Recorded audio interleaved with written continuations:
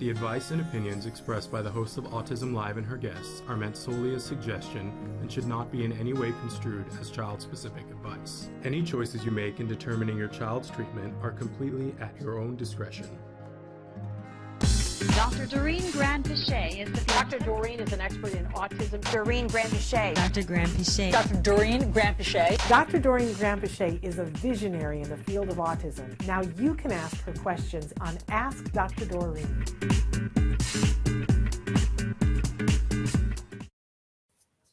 Good morning and welcome to Ask Dr. Doreen. We're doing a little switcheroo thing here.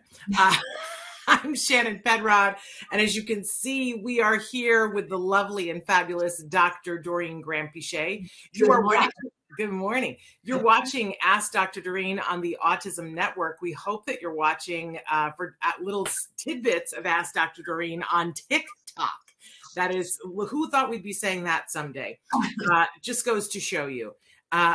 But Dr. Doreen Grand-Piché is answering your questions on TikTok as well. So make sure that you tune in and follow her. Many of you have already done that, and it's super fun to see her in that format.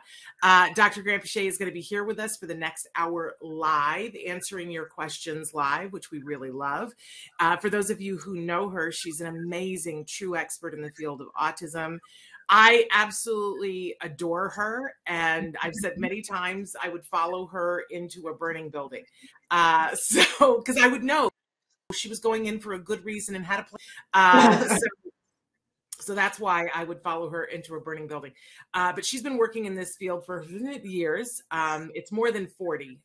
Go do the math. It hurts my head. I can't even. But working with individuals from very young babies up through senior citizens. One of the many things that I love to share about her, first of all, I said this to you the other day, Dr. Grand-Piché, I quote you all the time, because one of the things that you say all the time is it has to be fair. And that's just the ground foundation of where she's coming from when she's talking about our kids on the spectrum, our teens on the spectrum, our adults on the spectrum, and the caregivers around them. It has to be fair. We have to take their voices into consideration. She's also, as you know, brilliant at looking at the whole individual, not just a diagnosis. So we absolutely adore her. Thrilled that we still have the opportunity to spend this hour with her, that she has made this commitment to spend this time with you. So you guys can be writing in right now. I see that there are already comments in the chat. I'm going to say hello to Christina and Anna and Carrie and Amanda, all who have written in and said good morning and hearts. We need to turn my volume down a little bit. We're getting a little bit of feedback. Here we go. Traven, let me know if that's better. We're thrilled that you guys are here. Dr. Grand-Piché is going to answer questions now live. You can be writing in. We're live right now on YouTube, Twitter, on our home page. I'm not sure about that today because we're doing some work on the homepage, but that is autism-live.com. You should be checking in this week because stuff's going to be happening there. And we're doing a live re-edit of the website, and we want to know your opinion of things. It's going to be super fun and flying by the seat of our pants. But we are also live on Facebook. I left that one out. So you can be on all those platforms and other platforms. You can write in directly and ask your question, and you could just, as Amanda did, send us some blue hearts or tell us where you're writing in from. I love a little geography lesson. I love it when it gets all international up in here. That's super fun. So feel free to write in those questions. Don't forget that this entire program is being recorded so you can watch it again in podcast. It is a free download wherever you get your podcasts. We are the #1 rated autism podcast worldwide. That's because of you, my friends, because you like, share, review. So please continue to do that. Like, share, review, right? All right, Dr. Grand-Piché, I went through all that. I have to start with something came to my house, was delivered, and I'm supposed to, I still have my thing to cover my shirt for my makeup. That's how prepared I am today. I'm wearing a schmata. Something came and I have this box and I'm supposed to, pardon me while I reach for it, I'm supposed to ask you about the box. Yes. So first let me say hello to everyone. Take a breath. Get a word in edgewise. Good morning, everyone. It's lovely to be here. I look forward to answering some questions for you. And Shannon, thank you so much. You always say kind words, and I don't have a chance to respond right then and there. So I want to tell you that I love you very much, and I will also follow you. And I'm so glad to be able to do this show with you forever. So we love doing this, and it's all you that this is #1 podcast, because there are so many viewers enjoying your show, your guests, your comments, and I love it. It's wonderful. I love being part of it. Thank you. So now the box, as many of our viewers know, recently Shannon separated from CARD, and now Autism Live is an independent show.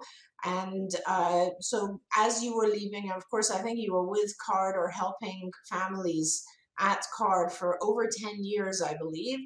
And CARD wanted to send you a thank you for all of your years of helping and talking to the families and teaching all of the supervisors and behavior technicians at CARD how to be better clinicians and how to see things from the parent's perspective, which is something I'm also very passionate about. So that box, if you'd like to open it, is just a little thank you from CARD.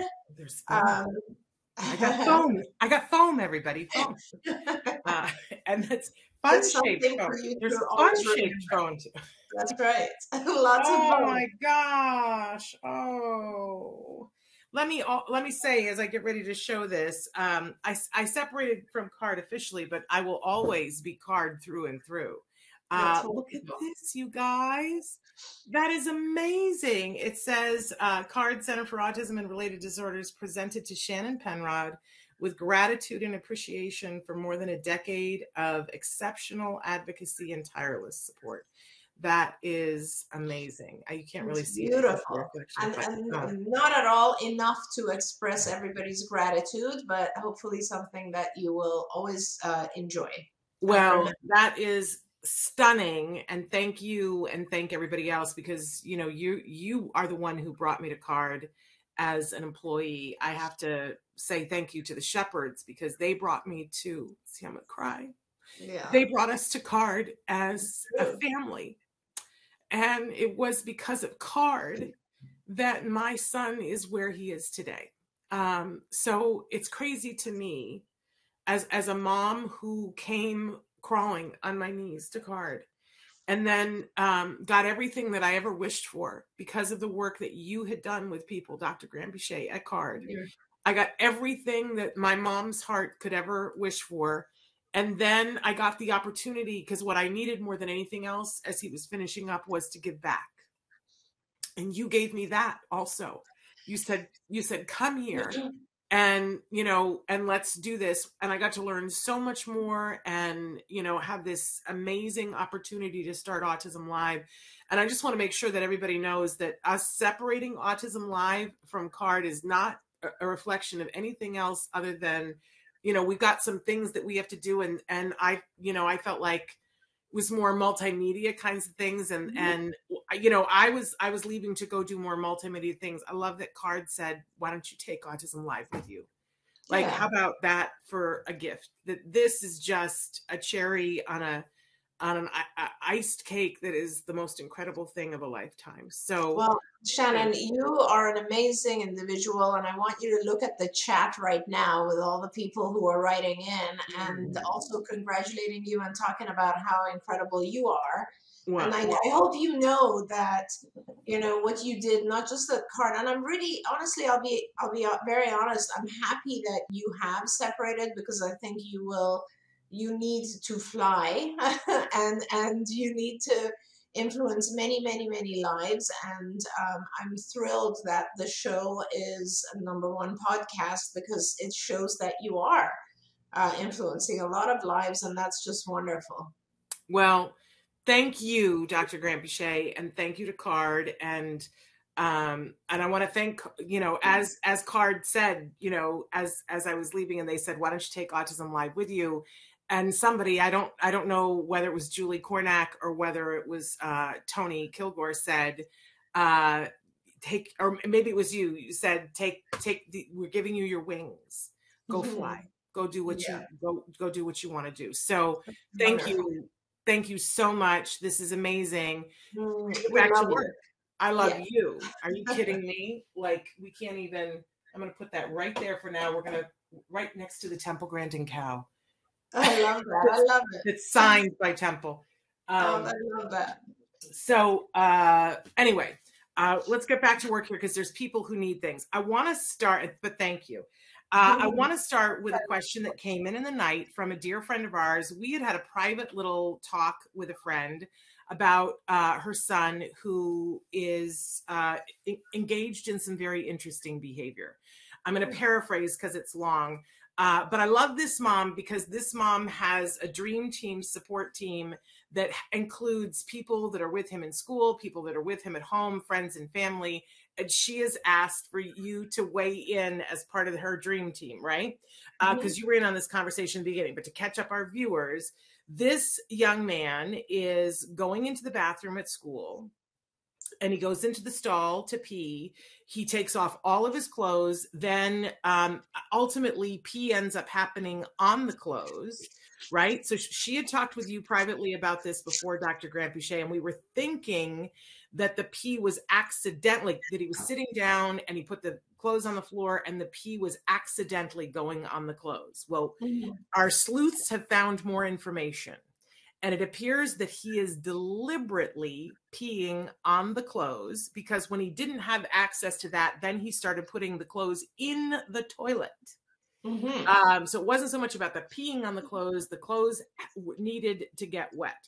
They did a bunch more sleuthing about this. They had a breakthrough. 2 weeks ago, mom said she put in a response cost. I can never remember which way that goes, and says, if you want your iPad, you love your iPad. So if you want your iPad, you have to come home and your clothes have to be dry. And if you do, then you get your iPad. If your clothes have gotten wet, if you've peed on your clothes, then you don't get the iPad. They went through 2 weeks, no accidents. And then he stepped it up yesterday. He was, he was like, I don't think so. So he went into the bathroom, ducked his aid, locked the door so that nobody could get in because he really wanted the reinforcement of the wet clothes.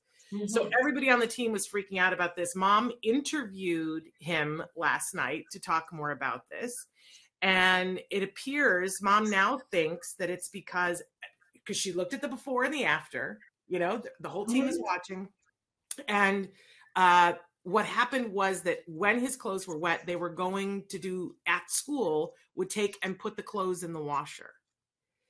And apparently for this young man, doing laundry is his most favorite thing in the world.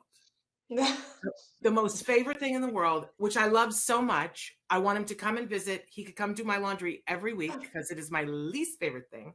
But don't you love it when we find, like, isn't that amazing? This young man loves doing laundry. And so in the middle of the day, it's soothing to him. He's decided if I go pee on my clothes, they'll take me and I can do laundry instead of doing whatever the lesson is. Right. So, great. So they know this now. So at least this is the new hypothesis, right? So what would you do with that information? What would be the next step for you if you thought that it was because he wants to do laundry? I mean, if and I love that all this sleuth work took place because a team. Absolutely. I mean, this is where it's at, right, Shannon? This is what we talk about with ABA and the whole concept of really understanding the function of a behavior. That's exactly what this is, because what we're talking about is not, you did everything right. Mom did everything right in regards to giving him a very high value reinforcer if things remain dry, if he didn't pee on his clothes, right? And that was all right, except the value of the iPad is less than the value of doing laundry during the day.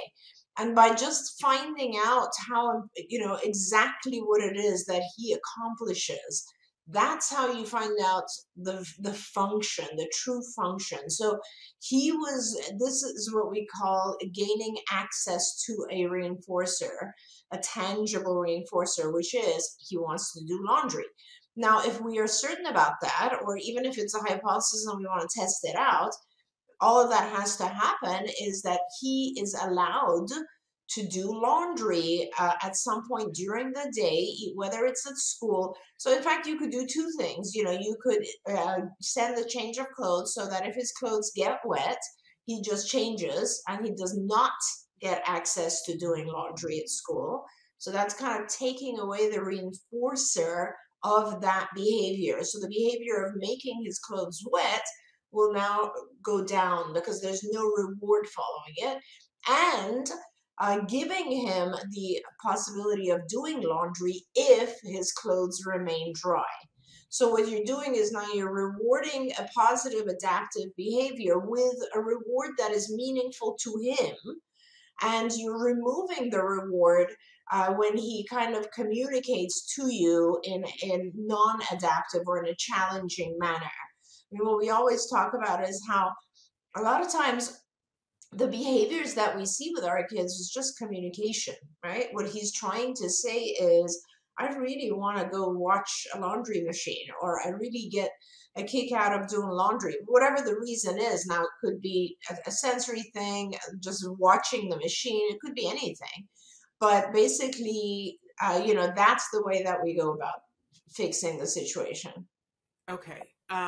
So mom says, takeaway reinforcer of removing laundry is what we are trying now. I sent special bags to put wet clothes in to bring home, fingers crossed. I have a couple of questions. So at this point, because this is where I think as moms, we get into sticky wickets, and maybe it's just me, but write in if you guys agree with me. So you put in this thing and said, I want it to be this reinforcer that you can have the iPad if you stay dry. Now that didn't work, but we set it up there, right? So now he's supposed to lose his iPad for a week. And that's where I fall apart, because once I now know the thing, I'd be like, well, does he really have to lose the iPad for a week? Can we add something in so that he can win the iPad back? How do we handle that, Dr. Graham? Well, I don't know that. See, what he communicated to us is that he prefers doing laundry to the iPad. So I don't know that you want to bring the iPad back necessarily. You just want to let him do laundry, and if he's dry, right? So before we were saying if his clothes are not wet, he's going to get the iPad. Yeah. You can certainly maintain that, but what he's telling us is, I enjoy doing laundry.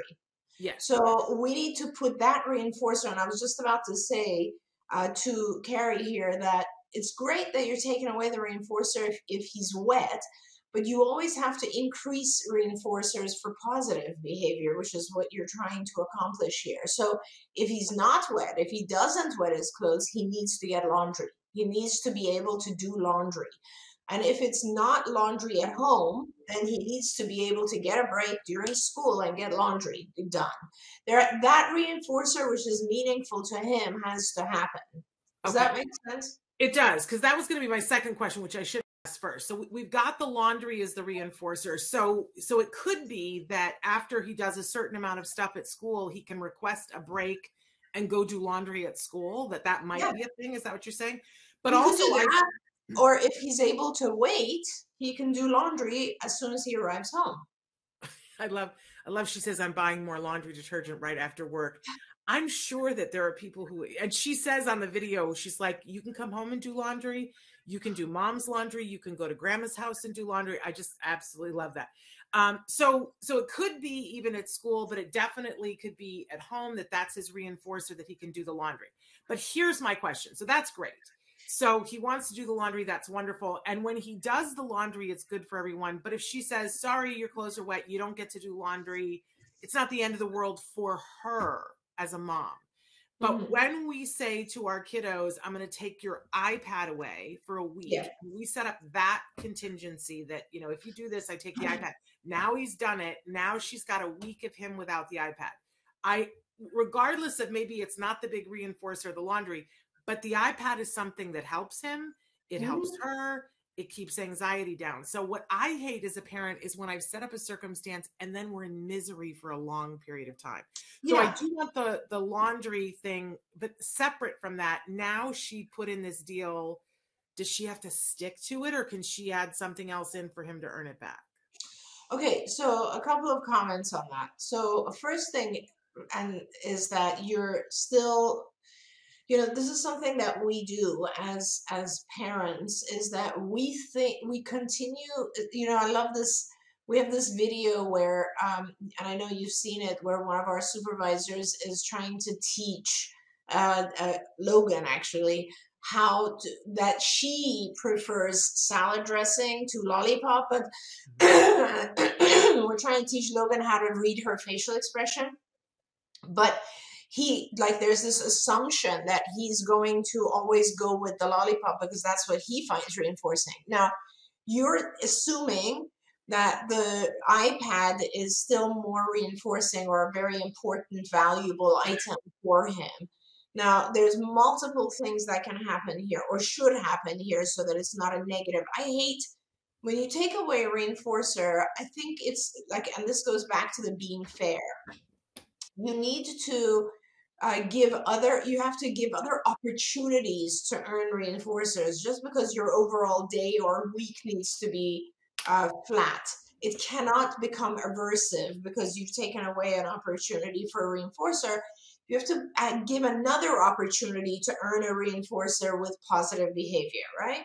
In this situation, it's actually flat because we've not made it more aversive. We're just giving him laundry, which is what he really wants, as a reinforcer. Now, I do want to mention to mom here that you want to make sure you actually see or talk to a teacher and figure out exactly the steps they take at school to do laundry, because we are assuming that he likes doing laundry. We don't know what section of that, what particular part of that is rewarding. So it's important to watch that.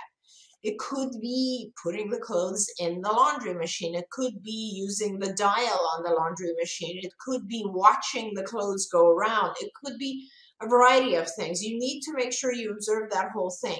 And by the way, it doesn't necessarily mean that we're right.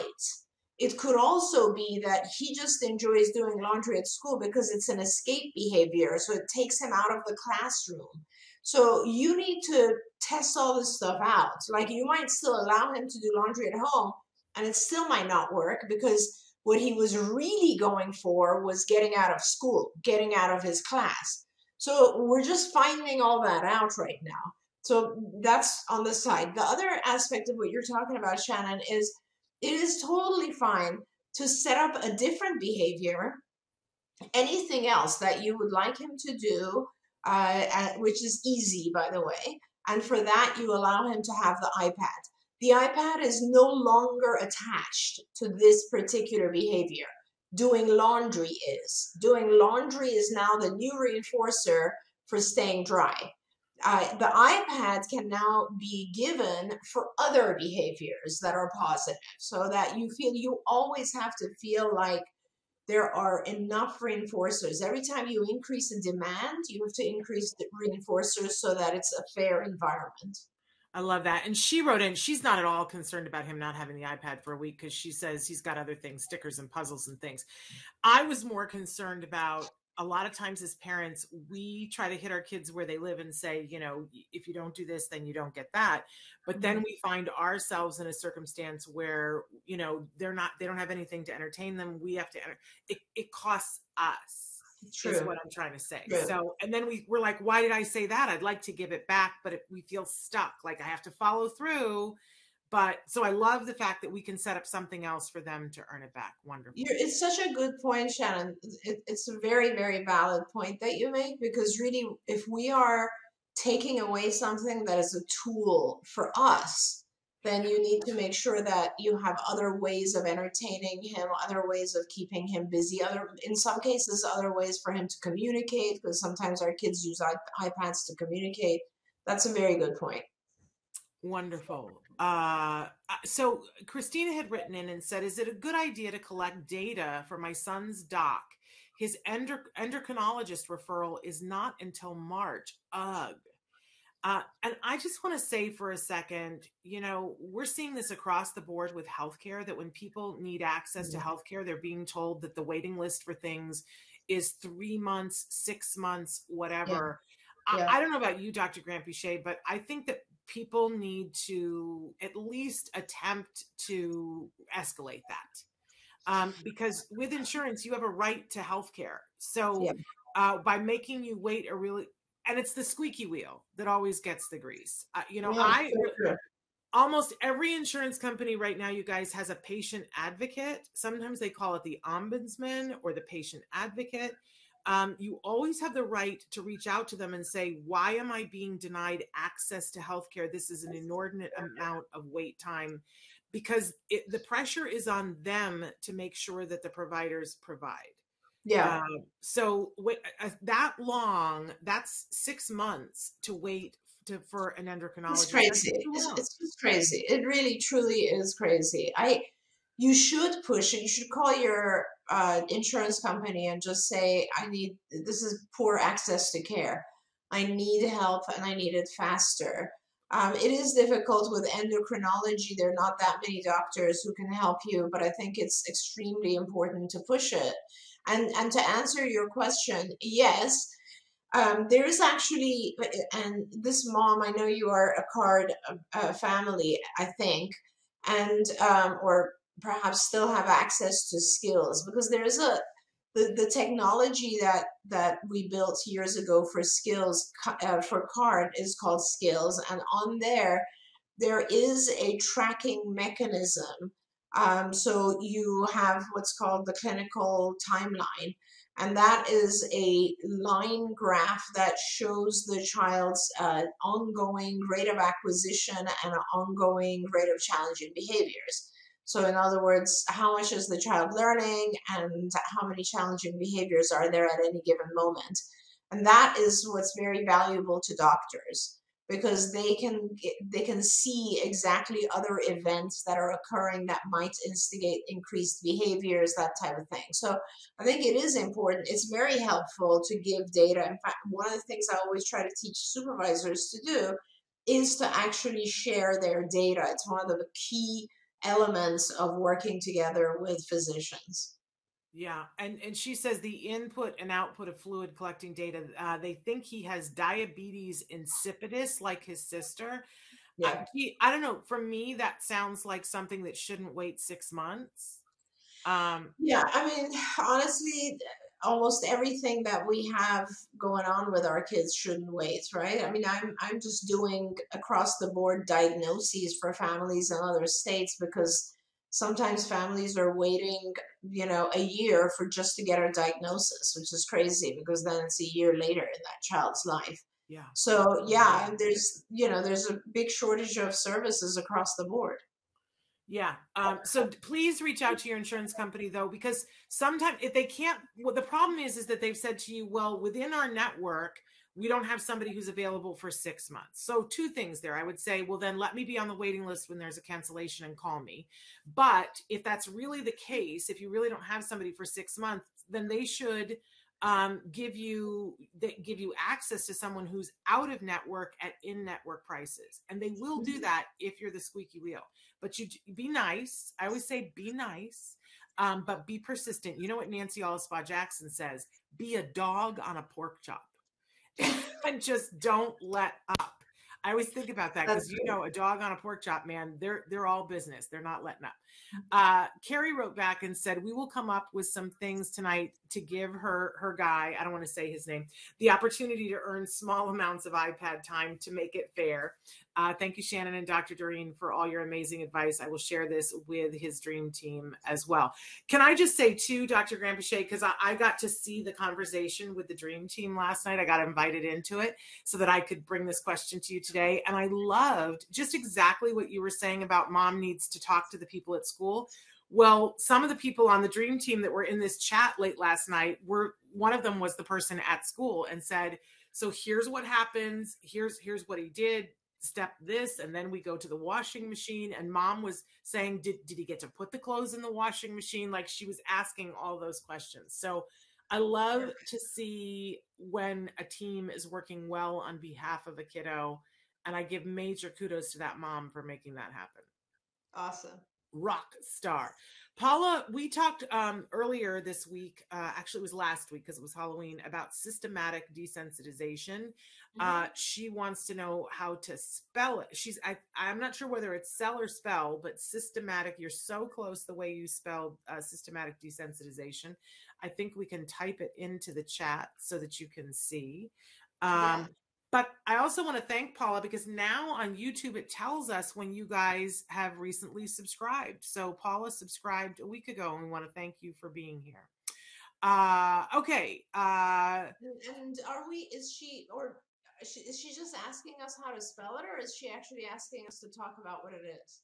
That's a good question. I think she's asking she says, please help so I can research more for my son. And we talked about systematic desensitization last week, but do you want to briefly outline what it is, and I'll spell it? Yeah, absolutely. I mean, systematic desensitization is usually used to overcome fears or phobias. That's what it's typically used for, but it can actually be used for a bunch of different things like reducing anxiety and so on, when they're related to a specific object or a thing. So phobias in general. And the way that you do it is you make a list of things that evoke the anxiety or fear evoking from least to most. So, let's say a dog bite is the issue, and actually being in the presence of a dog would be of a scary dog would be the highest fear evoking, and the lowest would perhaps be looking at a picture of a friendly looking dog. And then in between you'd have multiple like situations or scenarios. So the second would be maybe looking at a picture of a Rottweiler, and the third would be maybe looking at a video of a Rottweiler, and the fourth would be maybe looking at a video of a Rottweiler who's growling. And fifth would be maybe in, being behind a glass door where there's a dog outside, and so on and so forth. And you get to the point where the last one is obviously the most fear-evoking, or the situation that the individual is actually anxious about. And then what you do is now you have your hierarchy, and now you separately teach the child some form of relaxation. So it could be counting and breathing. It could be meditation type techniques. It could be having the child listen to music and calm themselves. But you want to make sure that it is an effective method of calming. And then what you do is you pair those two. So you start with the very first, and you do the relaxation technique. And when you are sure that the child is not afraid of level 1, you move to level 2, and you do the same thing, and level 3, and so on and so forth. And it'll take a while when you get to the higher levels, but the concept is that you're pairing a calming, relaxing activity with a fear-evoking stimulus, and thereby reducing the fear that is associated with it. Wonderful. I muted myself. And I typed in and I checked it to make sure that the spelling was correct, because I'm not the best speller. And I've been practicing because I have a beautiful name here. I'm afraid I'm going to slaughter it. Sriniketh has written in. I hope I've said it even close to. She says, hello, Shannon and Dr. Doreen. Thank you for all the help to many families. My concern is, can a 30-minute EEG with 10 minutes of wake time and 20 minutes of nap diagnose seizures? She goes on to say, my son is 4 years old, nonverbal, and did not like the EEG cap on his head, but we could manage because he had a nap. Not sure how he can take the 48-hour ambulatory EEG and how we can stop him from pulling it off. So, yeah. Interesting. So the first part, I honestly don't know. I can just tell you that this is something for a medical doctor to be able to tell you. And if they're telling you that 20 minutes is sufficient time for them to detect seizure activity, then there you go. The second part has to do with how do you actually increase or keep an EEG cap or any other medical device on a child who doesn't want that medical device there. And this is one of those things where, you know, it is actually something that behavior analysts should know how to do. And we call it medical facilitation. And it has to do with teaching the child using shaping techniques to endure medical procedures. Putting an EEG cap on is one of those. And just like I was talking about, like it's just a shaping procedure. So the way that you do it is you kind of make a list, and this is called a task analysis. You make a list of all the steps, very tiny steps that are involved with him getting to the neurologist and putting the cap on and then keeping the cap on. Or if they want to give you a cap to take home where you would keep it on him for 2 days, then the procedure is just about keeping the cap on. It's not so much about going to the doctor's office, but it's about lengthening the duration of time he keeps the cap on. So when you want to lengthen the duration of something that is not positive, is not a positive experience, you have to do two things. You have to distract and you have to reward. So when they put the cap on him, you start with a very small, or when you put it on him at home, let's say, you start with a very small interval, which has to be right before he attempts to take it off. Now that could be 1 minute, it could be 10 seconds, whatever it is. But the way that you deal with it is you basically, as he puts the cap on, you reward that baseline. So let's say his baseline is 10 seconds. On average, he will not touch the cap for 10 seconds before he tries to take it off.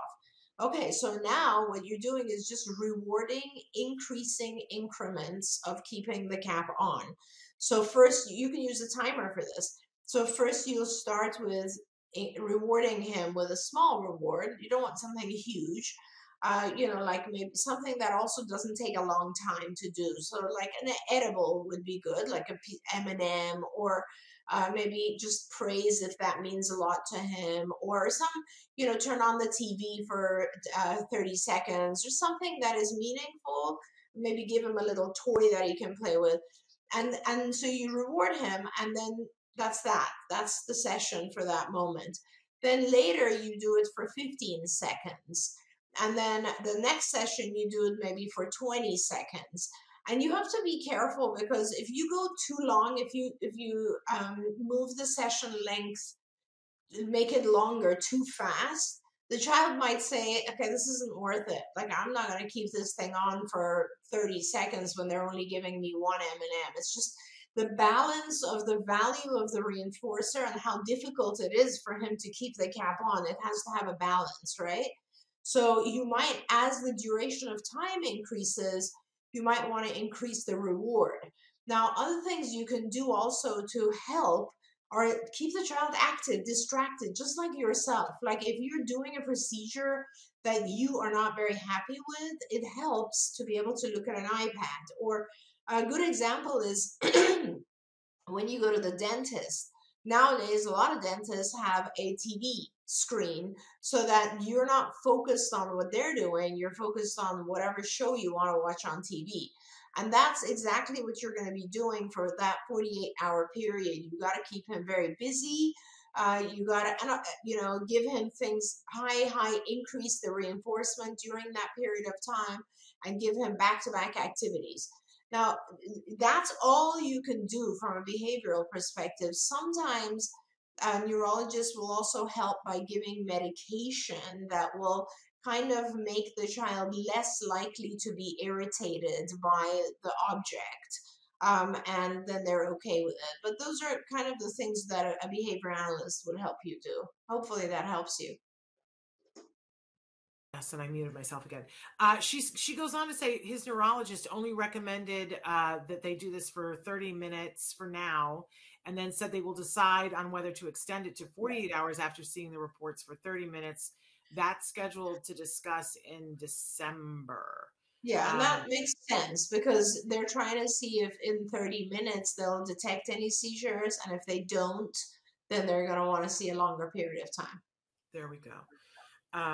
Do we want to take just a second to talk a little bit about if you're concerned about seizure activity and diet and all the many things that somebody can do? Because again, if they're concerned about seizure activity and this 4-year-old waiting till December has got to be really hard for this mom. Yeah. I mean, and here are the pros and cons. There are many things that can cause seizures, many different things, right? And Shannon is right. Sometimes it is a reaction to something we eat. Sometimes it has to do with toxins we're exposed to. Sometimes it has to do with lack of sleep, all kinds of things.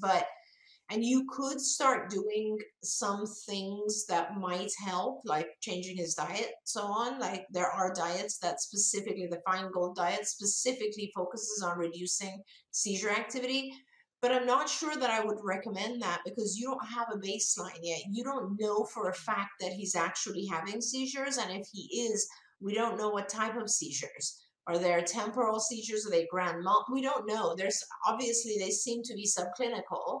So in other words, they're not visible to you, but you're trying to find out for some reason, you're trying to find out if he's having seizures. So I think you don't really have much of a choice but to find that out first and then do interventions in case he is, then do interventions to reduce the seizure activity, such as the Feingold diet, many other things. But unfortunately, okay, so mom just wrote in, which is actually very telling. And mom is saying, we don't know if he is having seizures or not, but sometimes he does laugh for no reason, even in the middle of the night, or he doesn't respond. Now, laughing for no reason is kind of an interesting one. It could possibly be a seizure, but that's not necessarily where I go first. I'll be honest with you, my mind goes first of all to yeast and whether or not he has some sort of a fungal infection or yeast reaction, because a lot of times when kids have high levels of yeast, or when you've just reduced their yeast intake and they're having what's called yeast die-off, they will act like they're drunk and they will suddenly laugh for no reason at all. So I want to make sure you definitely figure out whether or not he has a yeast infection going on, which you can accurately do with a blood test. Shannon, it looks like you have experience with this. Oh, yes.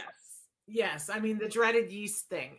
And I do want to say that yeast is one of those things that everybody has a little bit of yeast in their body. It's just a matter of managing it. You don't want to completely get rid of yeast in your body. Nobody wants to do that, but you want to be able to manage it. And when my son, the first time somebody said, maybe your child has a yeast issue, I was like, are you talking about like a vaginal yeast infection? He doesn't have a vagina. Do you know? It was like, what? I don't understand. And they were like, no. It's like, your whole body, you can be having a yeast reaction to something.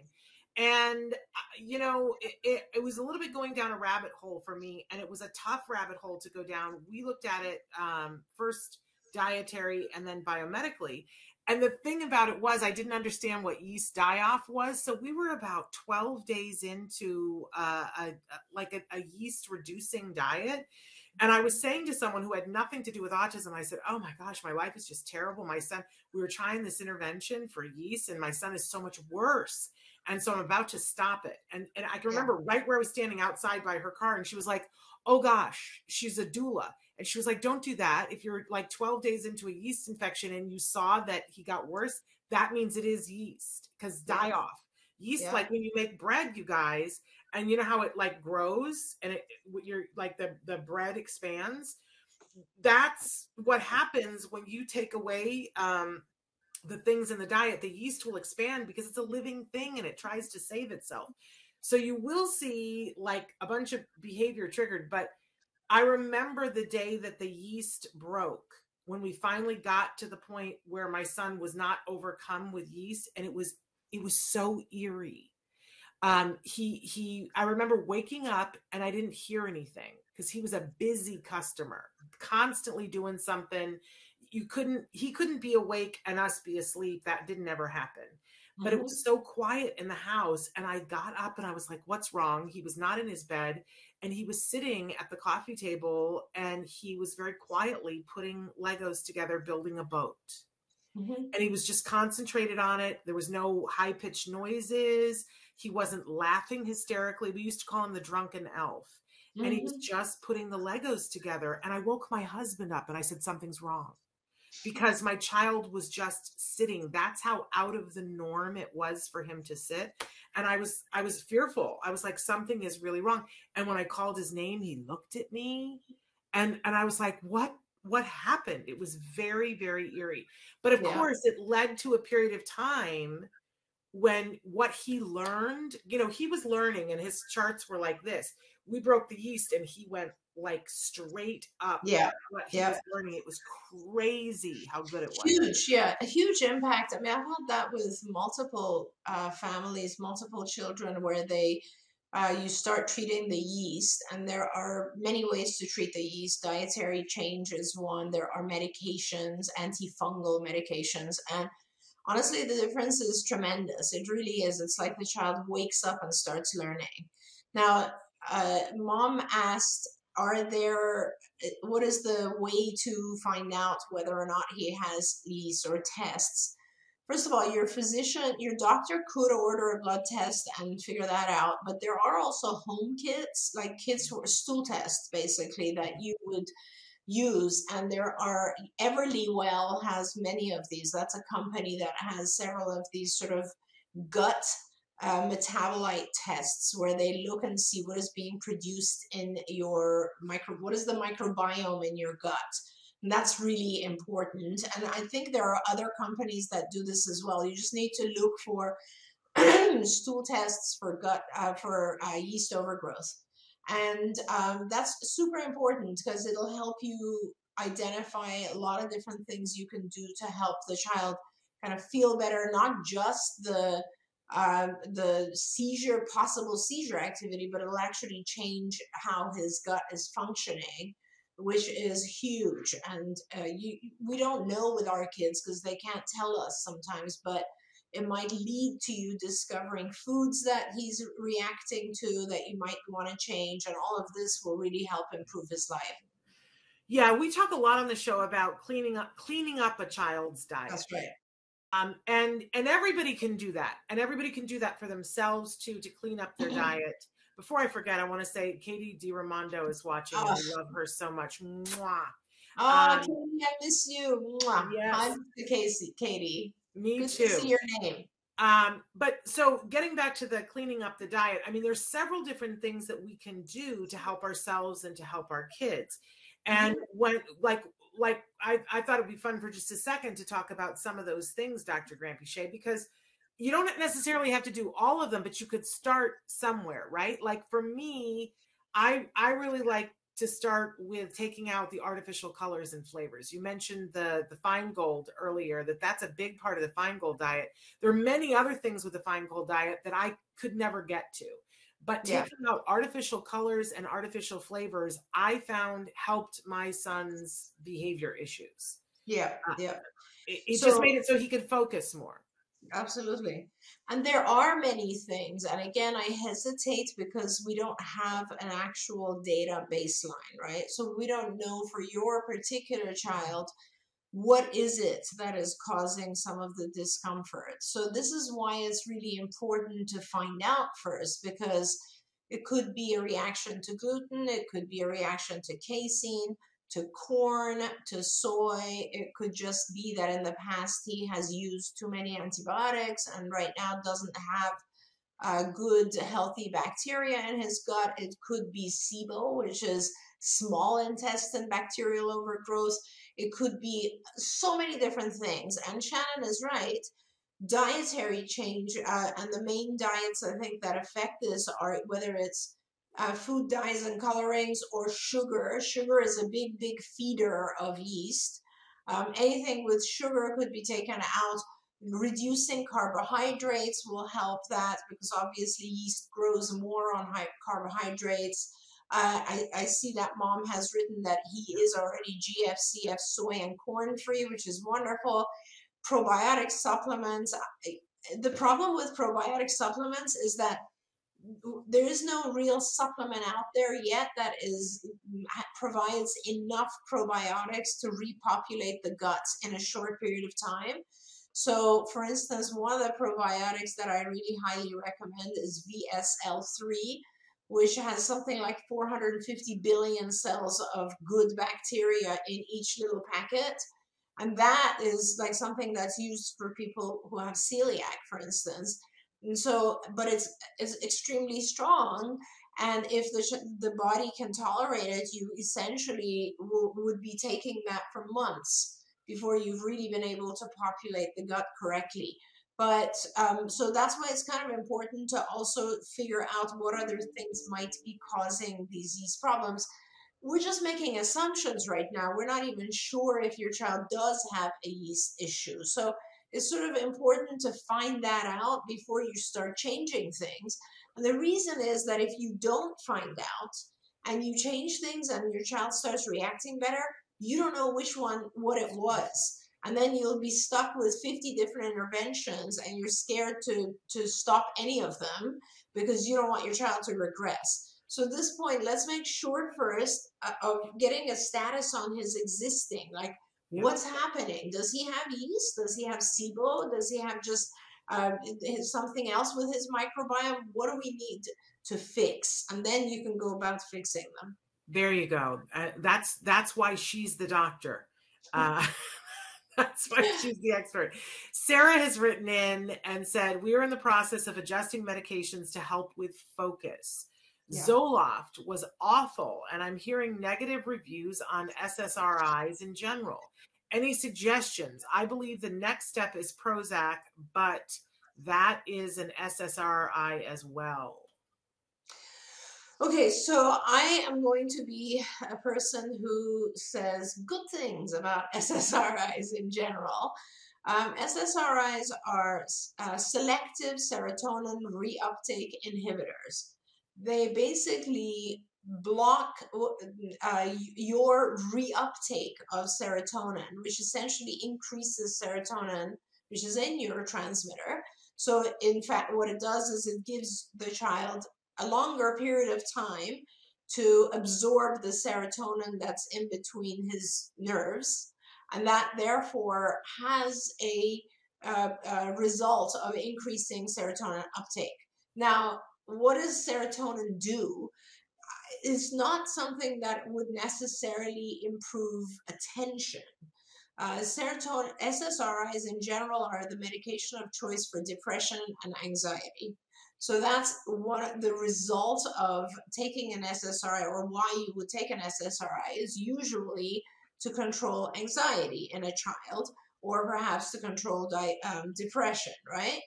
There are other types of medications that are similar to SSRIs, like SNRIs, that control other types of neurotransmitters that have different effects. Like they will increase your, they'll help you control your anxiety, but they will also increase your emotional reaction, let's say, to various things. So there are ways that psychiatrists play with these SSRIs, SNRIs, etc., to change your mood. And some of them actually even have effect on pain control, but they're not necessarily known to increase attention. So I'm not sure that going to Prozac next is going to do anything for your child's attention or focus, let's say, unless he is distracted or he's unable to focus because of anxiety. That's the only scenario where an SSRI would actually impact focus. Otherwise, the focus is usually something that we talk about with like attention deficit, so ADHD issues. And I don't know if your child has been diagnosed with ADHD. If he has, you're looking at a whole different class of medications, not SSRIs, not SNRIs. So that's kind of where you need to chat with your doctor about. But there is help and support for focus, and there are medicines. There are diets for focus as well. That's a very good point. Very good point. Thanks for saying that, Shannon, because a lot of times focus is not, you don't need to go that far and do medications like, for attention deficit, for instance. And really it boils down to what are the foods that he's eating. That's one where a lot of times I see kids who are unable to pay attention when they're like on a casein diet. Removing casein or the protein in dairy tends to increase attention or focus. Things like the food dyes and colorings, that's a big one for focus. Sugar is a big one for focus. Those types of changes in the diet will have significant effect. The other thing I want to ask you is, how does he sleep? Because lack of sleep has a tremendous effect on focus. And sometimes we just don't kind of connect the two. There we go. I know it was a big thing for me in 2011. It was actually Rob Pontel, a name from the past, a blast from the past, who showed me a study. Because I was always someone who, if something was organic, that was fine. But I didn't go out of my way to get something that was organic. And he showed me a study where they began to link the amount of pesticides in a kiddo's body to behavior that looked similar to ADD or ADHD.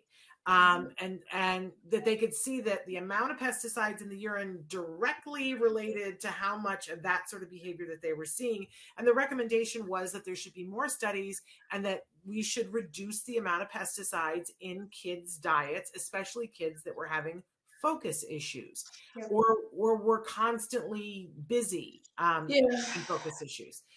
And now, since then, there have been a lot more studies that have shown that this is an issue. Yeah, absolutely right, Shannon. And unfortunately, it's an issue more and more every day because the number of pesticides continues to increase. That's on our food, right? Pesticides are we ingest them on our food, and the types of foods that pesticides are on increases as well. In fact, in the US, a very, very large percentage of our food actually has multiple pesticides on it. I was shocked one time when I read an article that said that the term organic only means that there are less than 6 types of pesticides on a particular food. So that means you go and buy something organic, it might have 5 pesticides as opposed to a non-organic version of the same thing, which can go up to 9. So it's kind of like there's so many pesticides and toxins on our food that those types of things obviously are much more important. And that's why a lot of parents who have kids on the spectrum actually purchase their vegetables and foods from farms, which is probably the safest way to go. But yeah, there's a lot of things there that can cause lack of focus.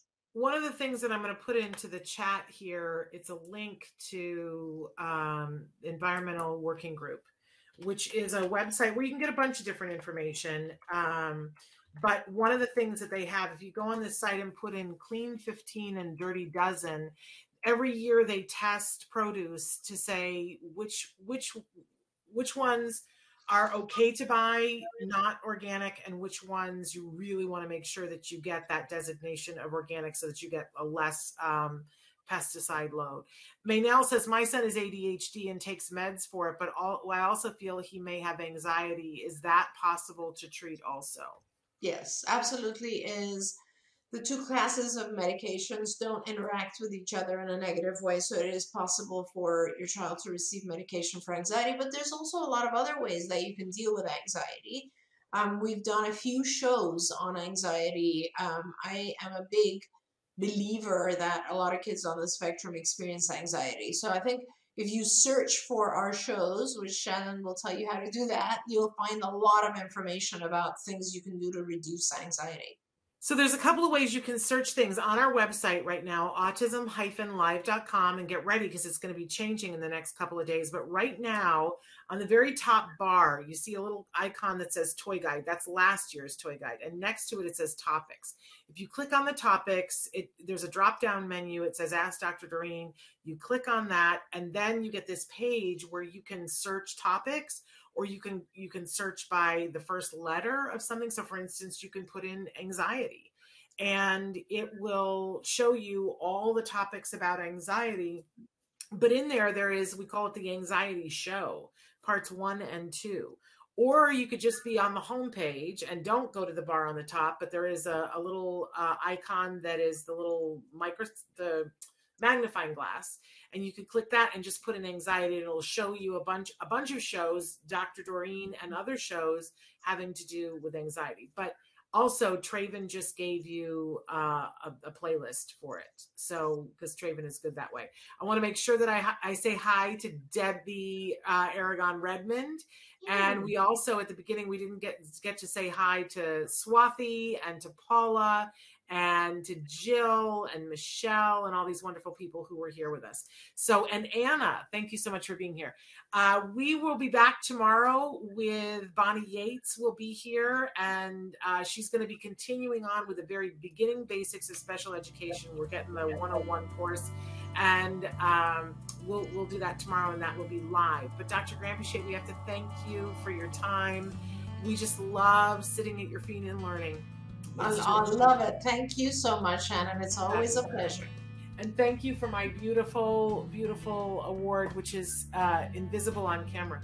I like that. But it's absolutely beautiful. Thank you all. We'll be back tomorrow. Until then, give your kiddos a hug from me and one for yourself as well. Bye-bye for now. Bye, everyone.